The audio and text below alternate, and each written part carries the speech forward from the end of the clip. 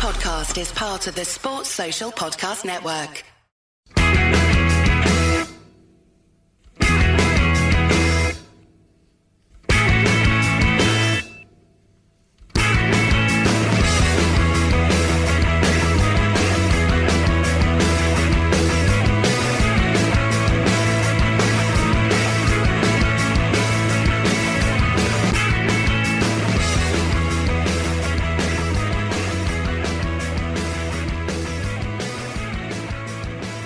Hello and welcome to the latest edition of the Terrace Scottish Football Podcast. This is a lower leagues podcast and I am not Craig G. Telfer. My name is Doug Mackay and I'm joined by Sean McGuinn. Hello there. Sean what? I know, I got halfway through not committing to saying the second name and I was like, no, you've started it, so I'm going to have to carry on. And Craig Anderson, who I managed to say his name as it should be announced. Yes, a notable lower league expert as well. We've got here to talk through the. I watched my team in it for 1 year, and I'll probably be watching them for another one next year. So that's what I was thinking. So like both of you have experience of watching your teams in the lower leagues. I think if anybody has a concern about potentially watching your team in the lower leagues again next season, it'll be Craig Anderson. But you must have been watching these games, Craig, and thinking, please, I cannot possibly go through this experience again. What I watch every single time I watch a League One game, I go, do you know what? That seems like quite a good league. Like everyone seems quite interesting. Every time I watch a Championship game, I'm like, fuck no, not that again. Like I don't know. Like I've said that a few times. It was because we were pretty dull last season, not compared to the swashbuckling style we've got this season, but the games, it wasn't like, even though we won the league and we won 20 games unbelievably when I was looking at the league table, it didn't feel like that. It felt like every game was like a 1-1 draw, and I'm just imagining those 1-1 draws at Capello all over again. Lower league football isn't good, but it is a good laugh. That's why I look upon it. I don't take it too seriously. Well, as in place of Craig G. Telfer, I was going to say when the Alvin, Simon and Theodore get together, but that didn't even work. And then my original one was trying to name the three members of Eternal, but I forgot who they were aside from Louise Redknapp. So that doesn't even work. So I can see. I mean, you could have googled it quite a while, but it's a generous quiz. He's cheating otherwise. I mean, not off the top of my head. That's what I hadn't come up with something. Anyway, so we're going to talk about 3 games. I'm going to start in League 2 with what was arguably the game of the weekend in League 2. Annan Athletic hosted Stirling Albion. It was a 2-2 draw. Blair Curry being sent off after 14 minutes for Stirling Albion, which made it a bit more difficult for them. And Annan took to a 2-0 lead by half-time before Stirling Albion getting back into this. Sean, does this sort of confirm, even be 10-man Stirling, that they're on their way to League One next season, or at least the playoffs? So, like myself and Telfer spoke last week about the Airdrie Dunfermline game, that sometimes there are momentous weekends, for maybe want of a less grandiose name, where a team does something that just says, right, this is it. They are going to end up winning the league. To be fair, within 2 days of us talking about Dunfermline's statement, Falkirk gained 2 points on them, so it probably doesn't mean anything. I only saw the kind of bare bones of this on Saturday. It was only when I really watched it, but obviously when I watched the highlights that I got to kind of focus on it a bit more. I presumed, looking at it, that Stirling Albion had obviously got their goalkeeper sent off after 15 minutes, then went 2-0 down. Then I presumed that the second half they'd maybe dominated Annan for a bit, or maybe could have won the game, and that would have really laid down a marker, and to get a goalkeeper sent off after 15 minutes and then still gain points on Dumbarton, which is literally what they did, absolutely makes a statement. However, once I watched the highlights, I felt like they kind of got away with them.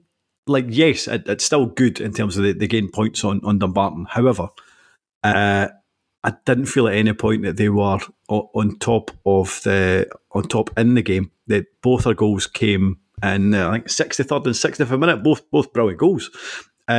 but I kind of felt they were a wee bit fortunate. That's not to say that they can't win the league. And although I don't have a horse in the race, I do think Stirling Albion are a far better team to watch than Dumbarton, who kind of grind out results. But I thought Stirling were a wee bit lucky to get away with it. But that's not necessarily a bad thing. Yeah, for me it was like I always, every time I see a game like that where it's like two absolute wonder goals in the space of like, because it is like, I mean, for League Two level, they're particularly excellent goals, and it reminds me of the Scotland under-21 game where Chris Maguire scored from this came up on the podcast recently. New Era United signing Chris Maguire scored from basically the halfway line. But Iceland's 2 goals in that game, I don't think I've ever seen. I think it was perhaps the no longer talked about Gylfi Sigurdsson who scored both of them, but they were like... Yeah, I think we're not allowed to mention him for reasons that are redacted. Yes, but we're allowed to say that he scored some goals. I don't think that's under any sort of level, yeah. But he's absolute rockets from like 40 yards, both of his goals, and I think the same is true in the first leg of the tie. And it's sometimes like that. It's like you wonder, as a team like Annan Athletic, you've worked your way 2-0 up. You're playing against 10 men, and then that happens, and you're just like, we've just not got a chance here. Like, you're just completely... I don't think you can really criticise them for any particular bad play. It's not like you can go away for that game and be like absolutely raging at how you've... they had a couple of chances that they could probably have sealed it, before those goals. But aside from that, it's not like they're going to come away kind of critical of their defending or anything of the sort. It's just 2 absolute stoters.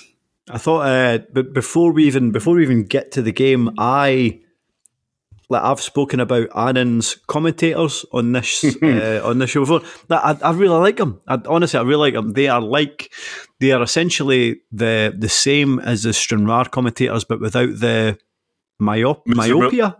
Myopia, is that a word? They're less. Because remember, watching stuff they did earlier in the season, they were less miserable as well. Which, yes, very much so.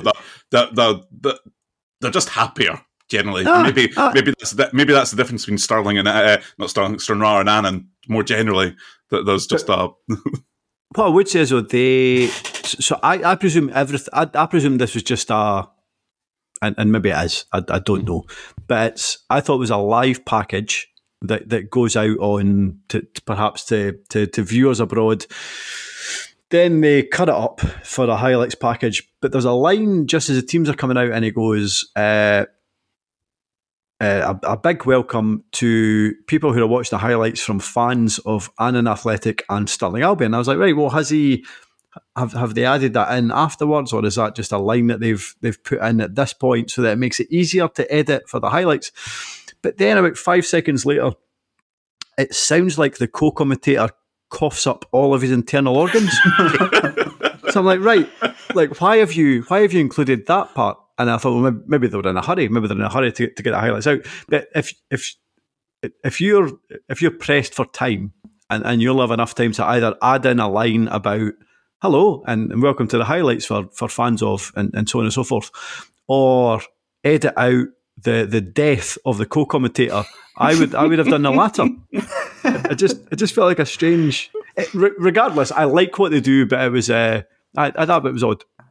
For me, I don't watch a lot of League Two highlights. I catch the Championship ones sometimes, but it's just like the variety of length of these highlights. It's like some of these guys at the Ayr United Partick Thistle one, it's got 13 minutes. We're going to talk about 13-minute package. 13. The game did not merit a 13-minute package. I think the Annan one's like 9 minutes, but at least the first minute of that is just that kind of, team lineups and players walking out onto the pitch and all the rest of it. Context setting. And people keeling over. Some of the choices of incident that they choose to put in, you're just like, well, it's like a miss-hit cross.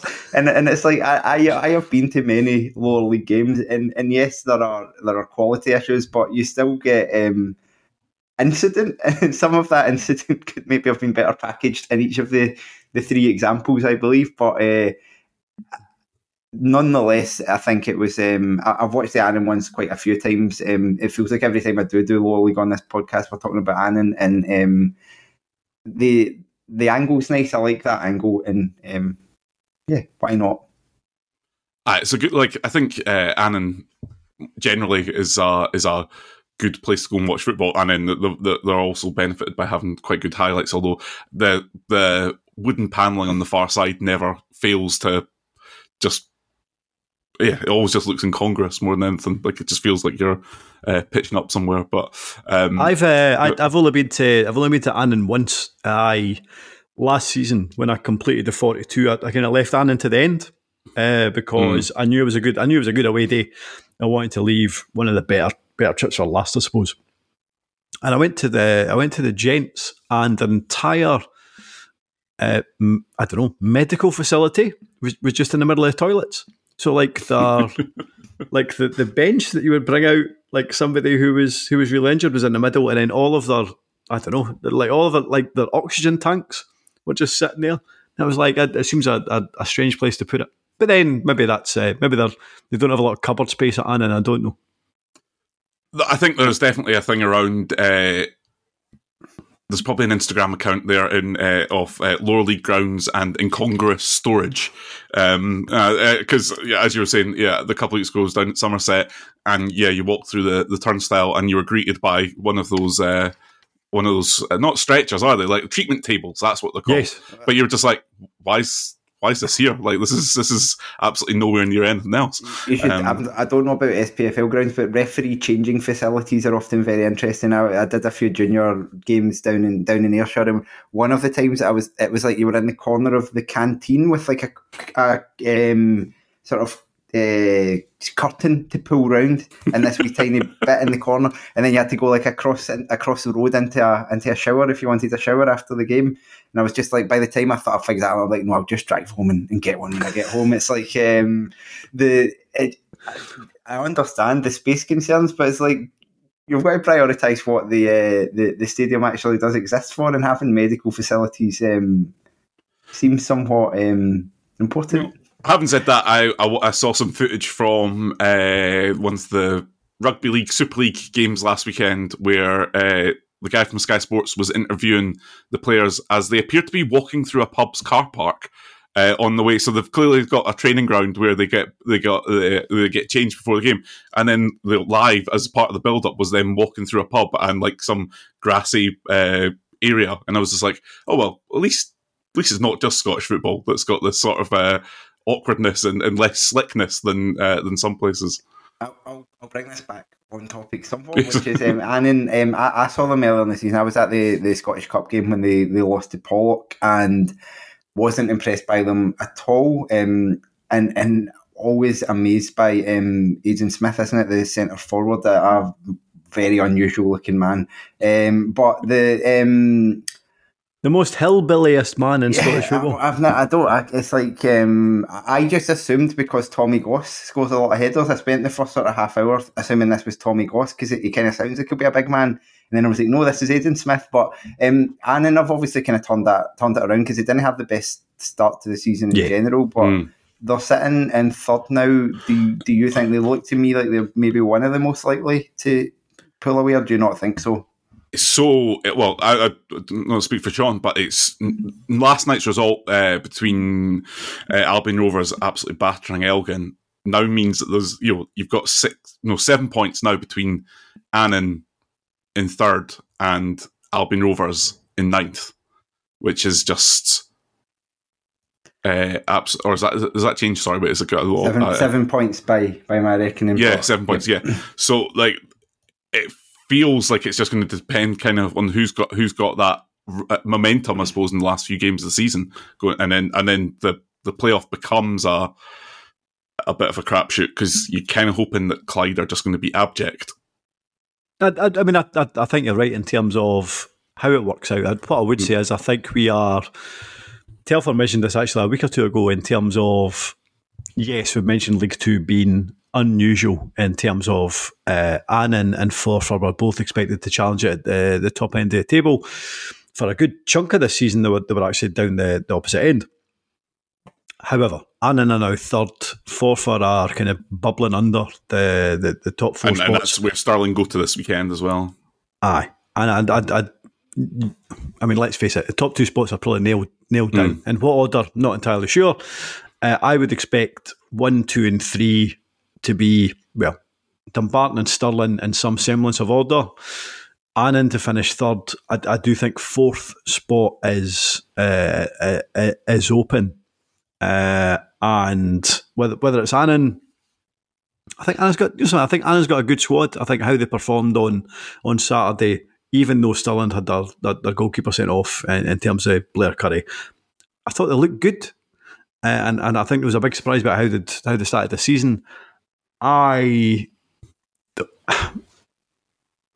Whoever gets to the final of the playoffs from League 2 will win it.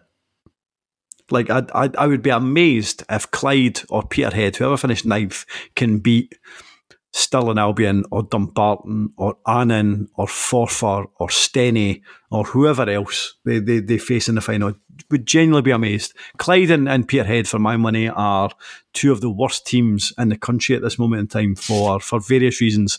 So if Annan can get to the final of the playoffs, and that's probably as good as they can hope, then they've got a pretty decent chance, I think, of getting promoted, as would anybody from League 2 who reaches the playoff final.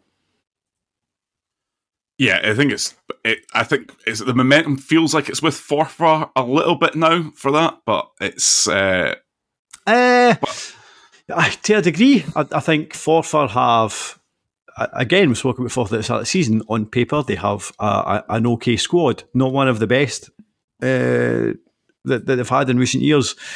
I think they had a fairly terrible manager. They've replaced him with a good one in Ray McKinnon. If Forfar don't manage to get to playoffs this season, I would suggest that they will be very much one of the favourites to reach playoffs next season, because McKinnon is, for all his faults, and there's been some faults during his CV, I think he's a pretty decent manager. I wouldn't necessarily say the momentum was with Forfar.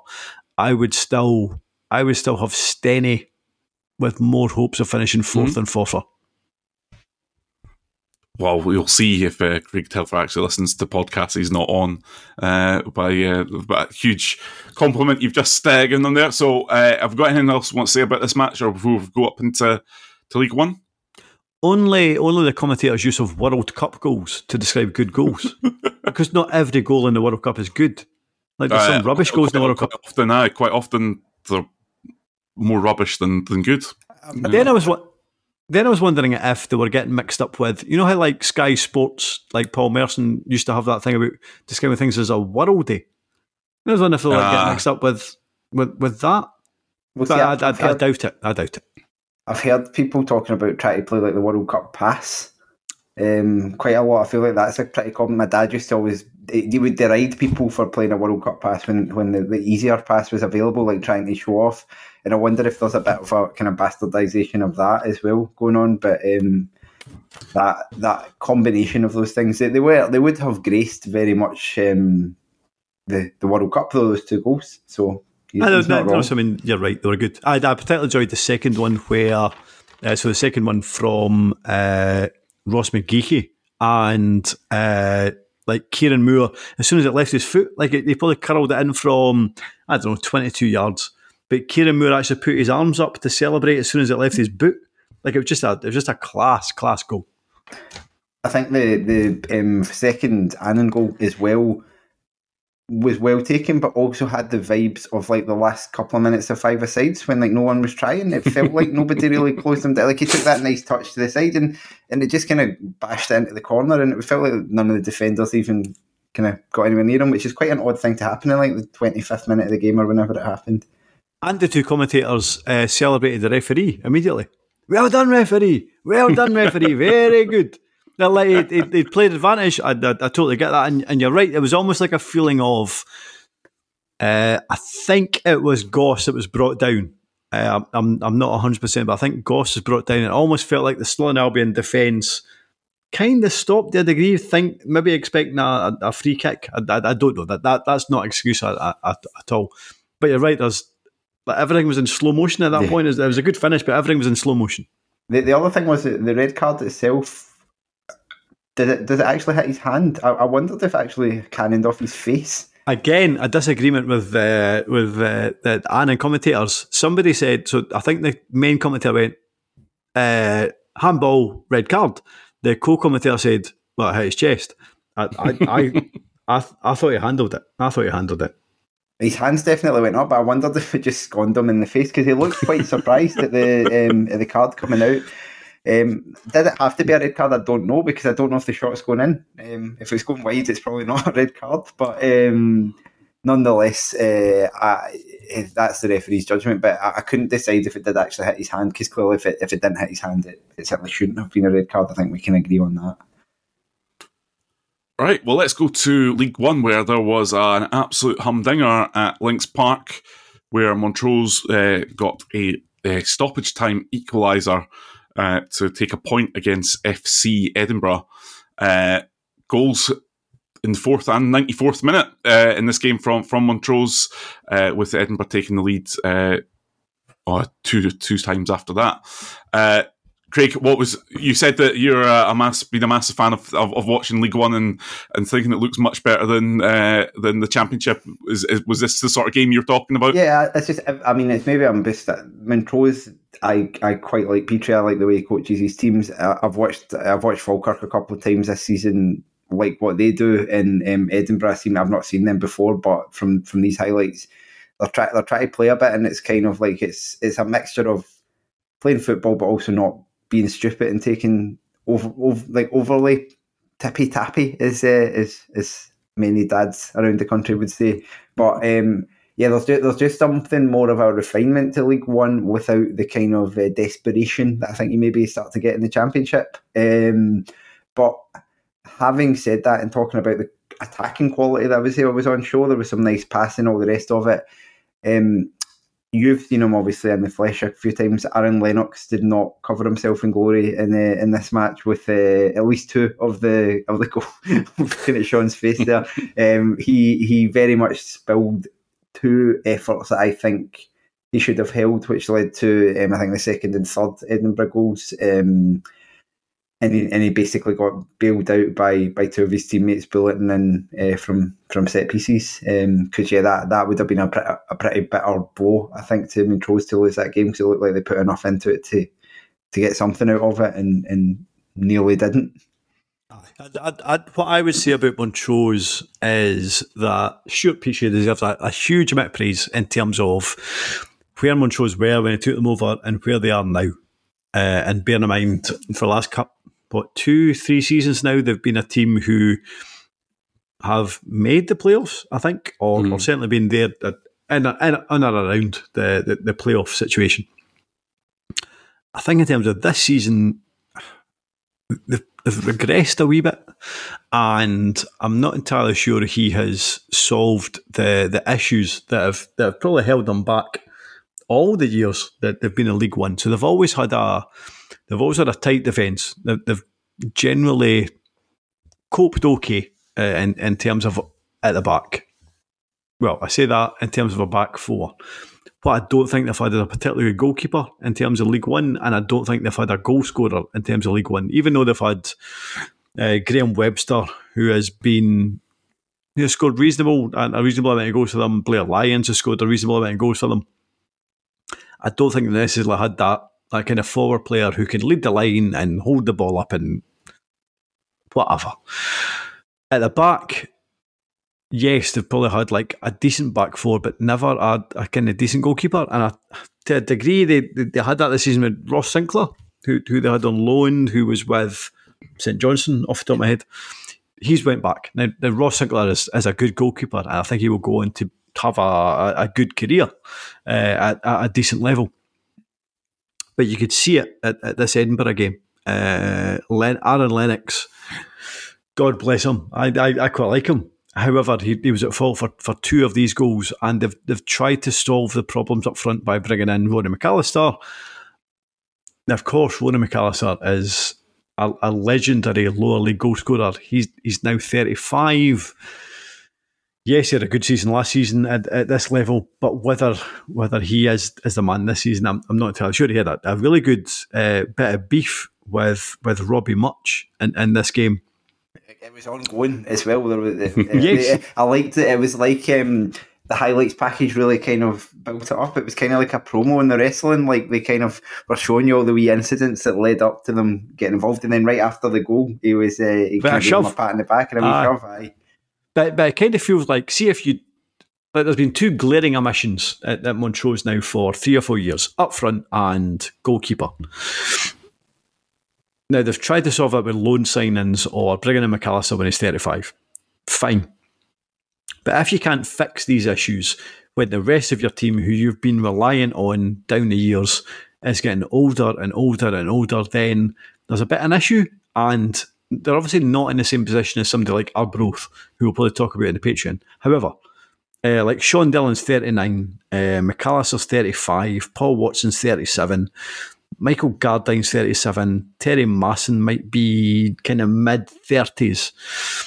Now, not all of those players played at the weekend, but there's still a feeling that there has to be, like, eventually this team is going to become too old. So if you can't fix that, well, you still can't fix the glaring omissions up front and in goals, then you're obviously going to go backwards. And it kind of feels like this is the start of Montrose starting to go backwards. And they could still finish 4th. I'm not saying that's impossible. I wouldn't expect it though.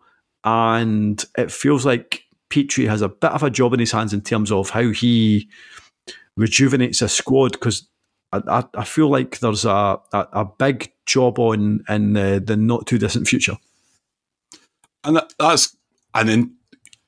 think it goes without saying that that Petrie is a really highly rated manager by anyone that's kind of followed Montrose last few years, and the fact that we're even talking about them, contemplating them for playoffs is testament to what he's done over the years. But yeah, you're right that that all managers have a shelf life, and there are very few managers that are good at regenerating squads.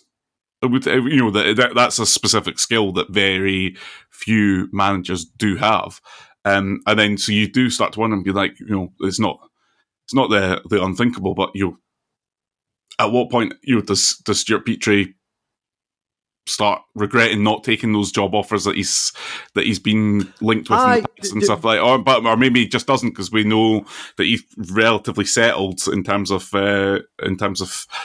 what he does elsewhere. But it's a curious one. I wouldn't expect Stuart Petrie ever to take a full time job in Scottish football. Okay, yeah. I think has a good job out with football. As far as I'm aware, he's evolved with a bank, has a good job.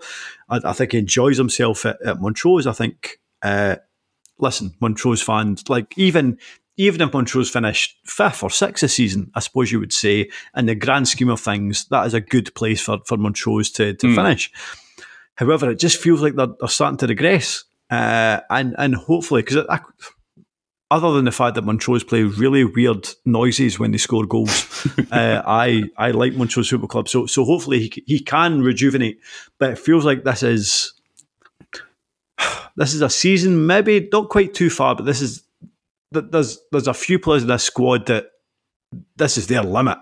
So how does he replace them? Because they've been key for a number of seasons now. So it will be interesting to see how they progress from here. And so looking at League One table, we're going to assume that it's one of Dunfermline or Falkirk to win league. Probably Dunfermline, we would say. That would put Falkirk, and then are Edinburgh City going to be one of those other three in the playoffs? Is it just going to be too much for Montrose, in your opinion, Sean? In terms of, I think it'll be, Dunfermline and Falkirk will definitely finish top 2. 1 and 2, yeah. I think Airdrie will finish 3rd, and I wouldn't be surprised if neither Montrose or Edinburgh finish 4th. I wouldn't be surprised if Alloa make it into that position. In terms of Saturday, I thought you could kind of see why both teams are doing well and why they're doing poorly. Like Edinburgh have the core of a starting 11, probably like quite a good starting 11. After that, you're kind of struggling a wee bit with Edinburgh City. I really like John Robertson up front. reminds me of, and I've said this before, he reminds me of John Baird. Like he's small, he's squat, he scores goals, he is an absolute nuisance. Do I expect to see him in the Premiership? No. Do I expect to see him at a team higher up in the SPFL pyramid? Yes, absolutely. I really like him. I quite like Stephen Warnock at the weekend, who's on loan for Kelly. I thought he looked pretty good. I don't know how Kelly fans rate him, but I thought he looked like he was a good acquisition for Edinburgh. And other than about that, they have a decent starting 11, but it kind of feels like they have backward momentum, if that's a thing, and I wouldn't be surprised if they end up finishing 5th or 6th. I think Warnock's like the latest sort of player who our fans think is 10 times better than he is because he isn't playing. Obviously, he had his spell at Forfar, was that? And yeah, that would have been in League 2 last season. He was on loan there. And then he's obviously, so it's kind of that incremental thing. He's played a handful of games for the first team as a substitute. I think he played in that game where the first team squad had COVID and we still had to play Dunfermline in the League Cup. He played, that's the only time he started for us, I think. And we've seen him, my feeling from him in general is that he's a good creative player, but he maybe just needs to be toughened up a bit, and that's what these loan spells will maybe do for him. But there's a big gap. Only 19. Yeah, that's what I mean. There's a big gap between looking good in League One. Of course. I didn't get the impression he exactly stood out for Forfar last season. I think he looked all right. I'm certainly not surprised not to see him in the first team this season at Kelly, but I think it's that thing. If Kelly were doing even half well, no one would be worried about him. But suddenly it's like, oh, why is he going out on loan and all the rest of it? And maybe it's hard to tell. Maybe he would have contributed something, maybe he wouldn't. But yeah, I think for young players, getting games is the only thing that can happen. And I think having to the end of the season playing a competitive level and playing for a team who are chasing something should stand them in good stead. And you're the same with that Edinburgh squad. Like I'm somewhat knowledgeable in the sense of knowing who the players are and going through it, and I always look through the teams kind of on a Saturday. And Edinburgh's one of the squads where you always recognise like a good 10, 11 of the guys, but then you start going and you're like, okay, you'll be the kind of East of Scotland League kind of make weights, the ones that are just making up the numbers. And it does feel like a club who maybe use a large bit of their budget on their kind of marquee players and then kind of just scraps. And I know that that's a few clubs in the lower league setting, whereas I think Montrose, it seems to me like try and spread it more evenly across the squad. And I don't know that either. I think they're maybe both slightly too far in the wrong directions, because I think, as you say, Montrose have had surely opportunity to attract a pretty good forward and maybe sacrifice a couple other wages, and it feels like they haven't done that. I think Edinburgh, probably the proximity to so many other clubs, I think makes them have better use of the loan market. I think it feels more appealing, I think, to other. But again, I think Hibs lent them 3 players, and all 3 were back at East Road by January. So it does, I think they're also quite quick at working out if a player's going to work for them or not. And I suppose that's always the issue with loan signs. It's a 2-way agreement, isn't it? Or almost 3 actually. You've got the club that's getting the player, you've got the player itself, and then you've got the parent club. And so there's dangers of doing too well or not playing at all. And I think that was certainly the case with a lot of Hibs loanees. But that is a risky strategy, as you said, for Edinburgh to take, because you're relying on other clubs having talent. And those players want to come to you, which is not always the case. And in fairness, we wrote them off last season, so I look forward to seeing them in next season's championship. Well, I think they should have. They've got Clyde this weekend at home. You would imagine that's 3 easy points, and Clyde's on a high. Clyde's on a high after the first win in the first win in 280 odd days since August. Yes. And Montrose go to the Indodrill, so that'll be quite interesting in terms of how it's going to shape out for the rest of League One. But final game that we're going to look at, as you pointed out in our chat beforehand, Sean, let's talk about a subject we can all get behind, and I imagine this especially more so Craig Anderson works for Craig Anderson, and it was Ayr United being defeated, this time by Partick Thistle, newly Ian McCallis Partick Thistle, who defeated them 1-0 on Saturday at Somerset Park in front of just over 3,000 fans. Danny Mullen getting the goal after 32 minutes. What were your impressions? I'll go to you, Craig Anderson, first. I'm not asking for your impressions of Somerset Park because I'm sure it will be less than polite. But what was your impressions of the game? Yeah, well, I think to start with, like with Ayr, it's like I would be pretty keen for them to get promoted on the very, very specific scenario that we are still in the league. I am terrified of the scenario of them passing us on the way, or us having to play them in a playoff or anything of the sort. But I wouldn't mind them coming up, especially for the playoffs. I don't really want them to win a league, but not the championship. It spoils one if you're they've won League 2 before, League 1 before. I think they did. But yeah, so that's kind of what's going through my head at the moment. Is like, and so it's a bit heartening to see them like slip up. I think they should comfortably make the playoffs. Would be my guess. As for the game, this was certainly not a game, as I said earlier, that merited a 13-minute highlight package. It didn't really necessarily seem particularly high on quality, and this is when you are battling at the top of the championship. I think it can become a bit like that. In my kind of experience, is that unless you are, if you run away with a game, it can be different. But once you've got something to defend, it felt like every game just becomes the team that are getting beat, kind of launching balls into the box against the team that are ahead. And that felt to me like what it was. And yeah, Thistle had kind of some opportunities, but it was like probably just about a deserved win for Thistle, I thought. But I would say that. But they weren't exactly like, when you're talking about the run of form that they were coming off. I realised I'm descending into the darkness here. I just looked at myself again. You're really dark. You're really dark, Craig. I will get a light on, and that will sort this out. The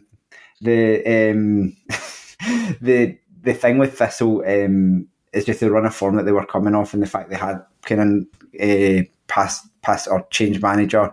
Obviously played well at Ibrox, but got nothing out of it.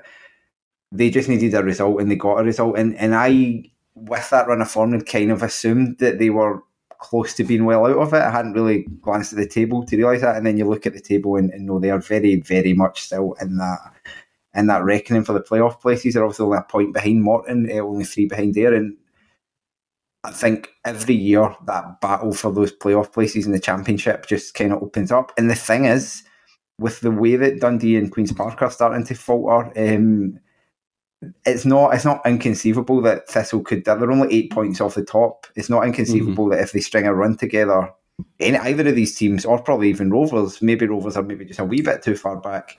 If they can string a run together, maybe win Raith Rovers are 13 games unbeaten and still quite a good bit back. 10 points. 10 points if you were to win. I know, but eight of your last 11 games. I know, but we just draw. Yes. So that probably won't happen. But regardless, I enjoy your positivity. Just that there seems to be. I would be surprised if Inverness end up in the reckoning, but I think that of those top 6 teams, I don't think the title was down to like 2 or 3 teams or anything of the sort. I feel like it's still pretty wide open. Clearly the ones that are up the top have still got it in their hands. But that's what Lee Bullen will be kicking themselves about with absolutely. The results as they unfolded on Friday night. You knew what was capable, and any sort of Ayr win would have taken them second. And so, even psychologically, that could have been a big moment. But having watched Ayr the week before, really, get outplayed by Elgin City, who last night fell to a 3-0 defeat by Albion Rovers. I wouldn't be confident about Ayr in the playoffs, because I think they are an entirely functional team, and then they have a pretty lethal striker up front who. But he's misfiring a bit. Like he's not been scoring at the same rate. Yeah, he scored a double against Elgin, obviously, but that was an extra time. You're talking about league goals. He kind of raced away, and then the goals are not coming at the same rate. And their the 2 cup wins that they've had are kind of masking a wee bit of a slide in the league for Ayr, I would say. I don't think the fans are that happy with Bullen. It's only 2 wins in 7 in the league. It's an attritional style, I would say, as well. It's not. Ayr have been bad since October. Essentially, they've not really been great since October, and I do wonder if that there is a. So in Scottish football, you play each team 4 times, right? Like we all know that. And I do wonder if you are a manager who is inflexible, and I think Lee Bullen is. So if you're inflexible, by the time you get to the second half of a season, then surely other teams know how to play against you. Unless you're Cove Rangers.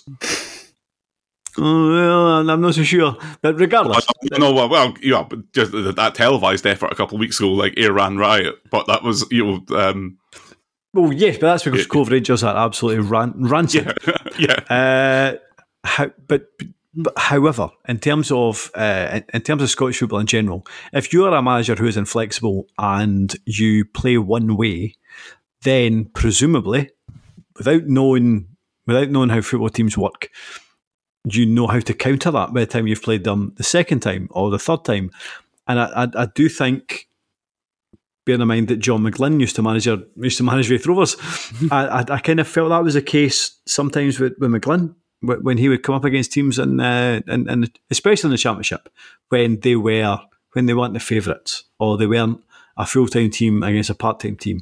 And I think Bullen is starting to come into that position in the Championship. So I didn't think at the start of the season, and as ever, I'm generally wrong, I didn't think Ayr had a particularly good squad, but I didn't know how the players that I didn't know would perform, and obviously like Dipo Akinyemi has had a good season. However, within a quarter of a season or half a season, the other managers within that league know that Akinyemi is their best player.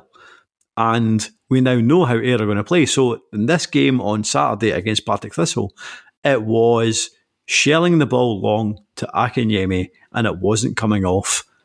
And Partick Thistle were far and away the better team. And bear in mind, Partick Thistle haven't been great in the last few weeks, and I appreciate that's why Ian McCall has got his jars. Chris Doolan is a very inexperienced manager. But based on Saturday, and bear in mind, I appreciate they hadn't signed Chris Maguire on Saturday. Ayr looked poor. Ayr looked really, really poor. And it's funny because I always, I know all football fans are kind of bipolar online in terms of everything is either tremendous or terrible. I think Ayr United fans are, maybe it's just because there's more of them on Pine Bovril than some other Championship fans. I think Ayr United are particularly good or bad at that. I'm not entirely sure whether it's good or bad. But they were very much a case of, my goodness, we've been terrible for ages. Don't think we'll get to the playoffs. I mean, they're 5 points off the top with a game in hand. That doesn't seem that bad. Then I watched the highlights and I was like, my goodness, they're absolutely shit. But they looked really bad on Saturday.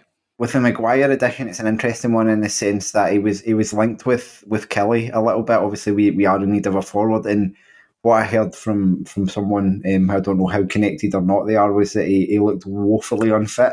He's obviously not played in a while because he had his gambling ban, I think down south, which led to his contract kind of being terminated. I think it was at Lincoln they played with previously, yep. And I really liked him when he played with Kelly, but we're talking is that 2008? We're talking like 14, 15 years ago at this point. So I think he might well be a slightly different player in that period. But if it's obviously when you're in the Championship and you're attracting a Scotland international forward who has still been playing at a relatively high level in England, like there's obviously it could be a really good signing, and he's definitely a kind of Craig, please say it. Please say the sentence that we all want to hear. I'm not going to say it. Please say it. He could be a good player at that level. Now we're talking. But I think he the one thing he brings is the kind of attitude. He's the kind of definitely noises people up. He likes to be, and we had a running battle with Hibernian's own Lee Johnson during their time. That was funny in the Championship. I'll give him that. Or League One even. But that attitude might be what they need. Is just someone else who's maybe bringing something a bit different. So what I think he'll bring to so I've kind of suggested that Lee Bullen doesn't have anything different to bring to the table. What he's now brought is a new player to bring to the table, and Akinyemi has been isolated for weeks, if not months. I think he will, if they want to play the two of them up front together, I think he will be the link man from midfield to Akinyemi. So the I suppose the position that Michael Moffat kind of brought to that team for a number of years. I think he could be a very, very, very good signing. However, I hope he plays. No, I'm just jealous because we play them on Friday night. So don't make signings before we're just about to play you. It's very, very irritating. But we'll see. That as I try to get out of Craig Anderson, this whole kind of could be a good signing for that level. A lot of the time it doesn't work out. We'll see how it goes with Maguire. In terms of Ayr, they might finish in the playoffs. They've got a great chance to get into the semi-finals of the Scottish Cup, so it could be a really, really good season for them. Based on what I've seen so far, they won't get promoted. They won't get promoted. It feels like running out of steam. But do you fancy Thistle's chances if they make the playoff? Do you think? I mean, again, I suppose it does. Does Doolan get the job to the end of the season? There's a huge adjustment going on off the field at Thistle. Adjusting some contracts anyway. Well, and that's one of the things. The remarkable story that came out yesterday that they, by all counts, if you listen to stuff that Alan Ruff had said, that they've budgeted this season. I think that was one of the reasons why McCall got his Jotters, was that the budget was set that Partick Thistle would finish second, which is ambitious. I would say, it seems a bit. I think it doesn't take a lot not for that not to happen. Put it that way. So they would be in the playoffs regardless, and yet all the player contracts are set to expire before the end of the Premiership playoffs. Which not ideal, however, generally that is the case, but that isn't the case this season. To be fair, no, yeah, I think it's an admin oversight. I don't think it's anything deliberate, but you would hope that, given that Partick Thistle didn't. The previous board spent a lot of time telling fans that they weren't professional and competent enough to run the club. That you have a practice or a qualified lawyer as your CEO, you would maybe notice that level of detail if you were setting. Who I imagine Jerry Britton did have something to do with setting the budget as well. But I don't know how football clubs run. It just seems that would be the case. Is it? I would like to see something happen that means that the contracts can't be updated, and then we get to the playoff final and. No matter who they're playing, it doesn't matter if they're playing against us. They then have to field only the players who are under contract, whether that's 15-year-olds and all the rest of it. But just are they not allowed to sign? Would not be allowed to sign amateurs. Well, maybe they could get the old amateurs in, but no. The thing with Thistle for me always is I look at that squad and I think that is a good championship squad. I thought that last season, I was a bit worried about them last season. They didn't quite have enough. They just ran out of steam, to be honest, with the pitch issues. I felt like they were probably not far off Kelly in terms of how good they were. Arbroath were better than Kelly. We just somehow managed to win the league anyway. But they were not far off us. But they strengthened a bit. They maybe lost a couple of players. I think losing Rudden when they did last year was a blow to them, regardless of how well he's done elsewhere. He was a big part of that team. But they do have depth as well. Like you look at who came on. Obviously, they lose Anton Dowd early in this game. Mullen is able to come on, a player who I really like and who obviously scored the goal. They've got guys like McKinnon, who I quite like the look of. Every time I see him, he's maybe bit part kind of thing. And then they've got guys that have done it as well. And that to me is I think they would be a threat if they got into the playoffs if they make the right managerial decision. But it depends who they can employ. My hope is that they can't get anybody to sign up for this new contract extension. They reach the playoffs and then everybody fucks off to, I don't know, Anton Dowd's stag do or something, and they have to play the playoffs. With under 21s. It's like the Darvel all over again. But that's the thing. It's interesting to know who got the job. It feels like will they just give it to Archibald again? Will they just continue that recycle? I think it's a pretty attractive job. Absolutely. If the takeover kind of goes smoothly, they're in a good position in terms of the squad. They're in the Championship. They've got a chance of going up. I think they're a club I expect to see back in the Premiership in 4 or 5 years, definitely, maybe sooner.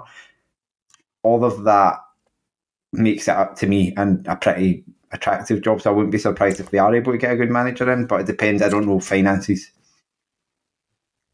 John Hughes. You're laughing. I know. Well, you wouldn't wish him on your worst enemy, would you? This is a board that makes curious decisions. John Hughes. It's a new board now. So I suppose there's they've moved on. So maybe not. Maybe there's a era of competence and less antagonism. You would hope there'd be less antagonism towards your own fans if you're fan owned, but that's not necessarily always the case. But we'll Duncan, that doesn't sound funny. I want a period. I want another period at Partick Thistle that involves humour. Appoint John Hughes. Right, I think that covers the 3 leagues. We're going to go and skip over to Patreon, where we're going to discuss the bottom end of the Championship, which is getting pretty interesting, and see who will end up in League One next season. But thank you very much for everyone that listens. Reminder that we've got a live show on Friday, the 10th of March at Hampden Park in aid of Children First. I would thoroughly recommend getting your tickets for that. It's going to be a hoot. I can't believe I just said it's going to be a hoot. That's not a phrase I've ever said. But yes, thank you very much, Sean. Thank you. And thank you very much, Craig. And I'm gone now. See you later on. Enjoy your football. Bye bye.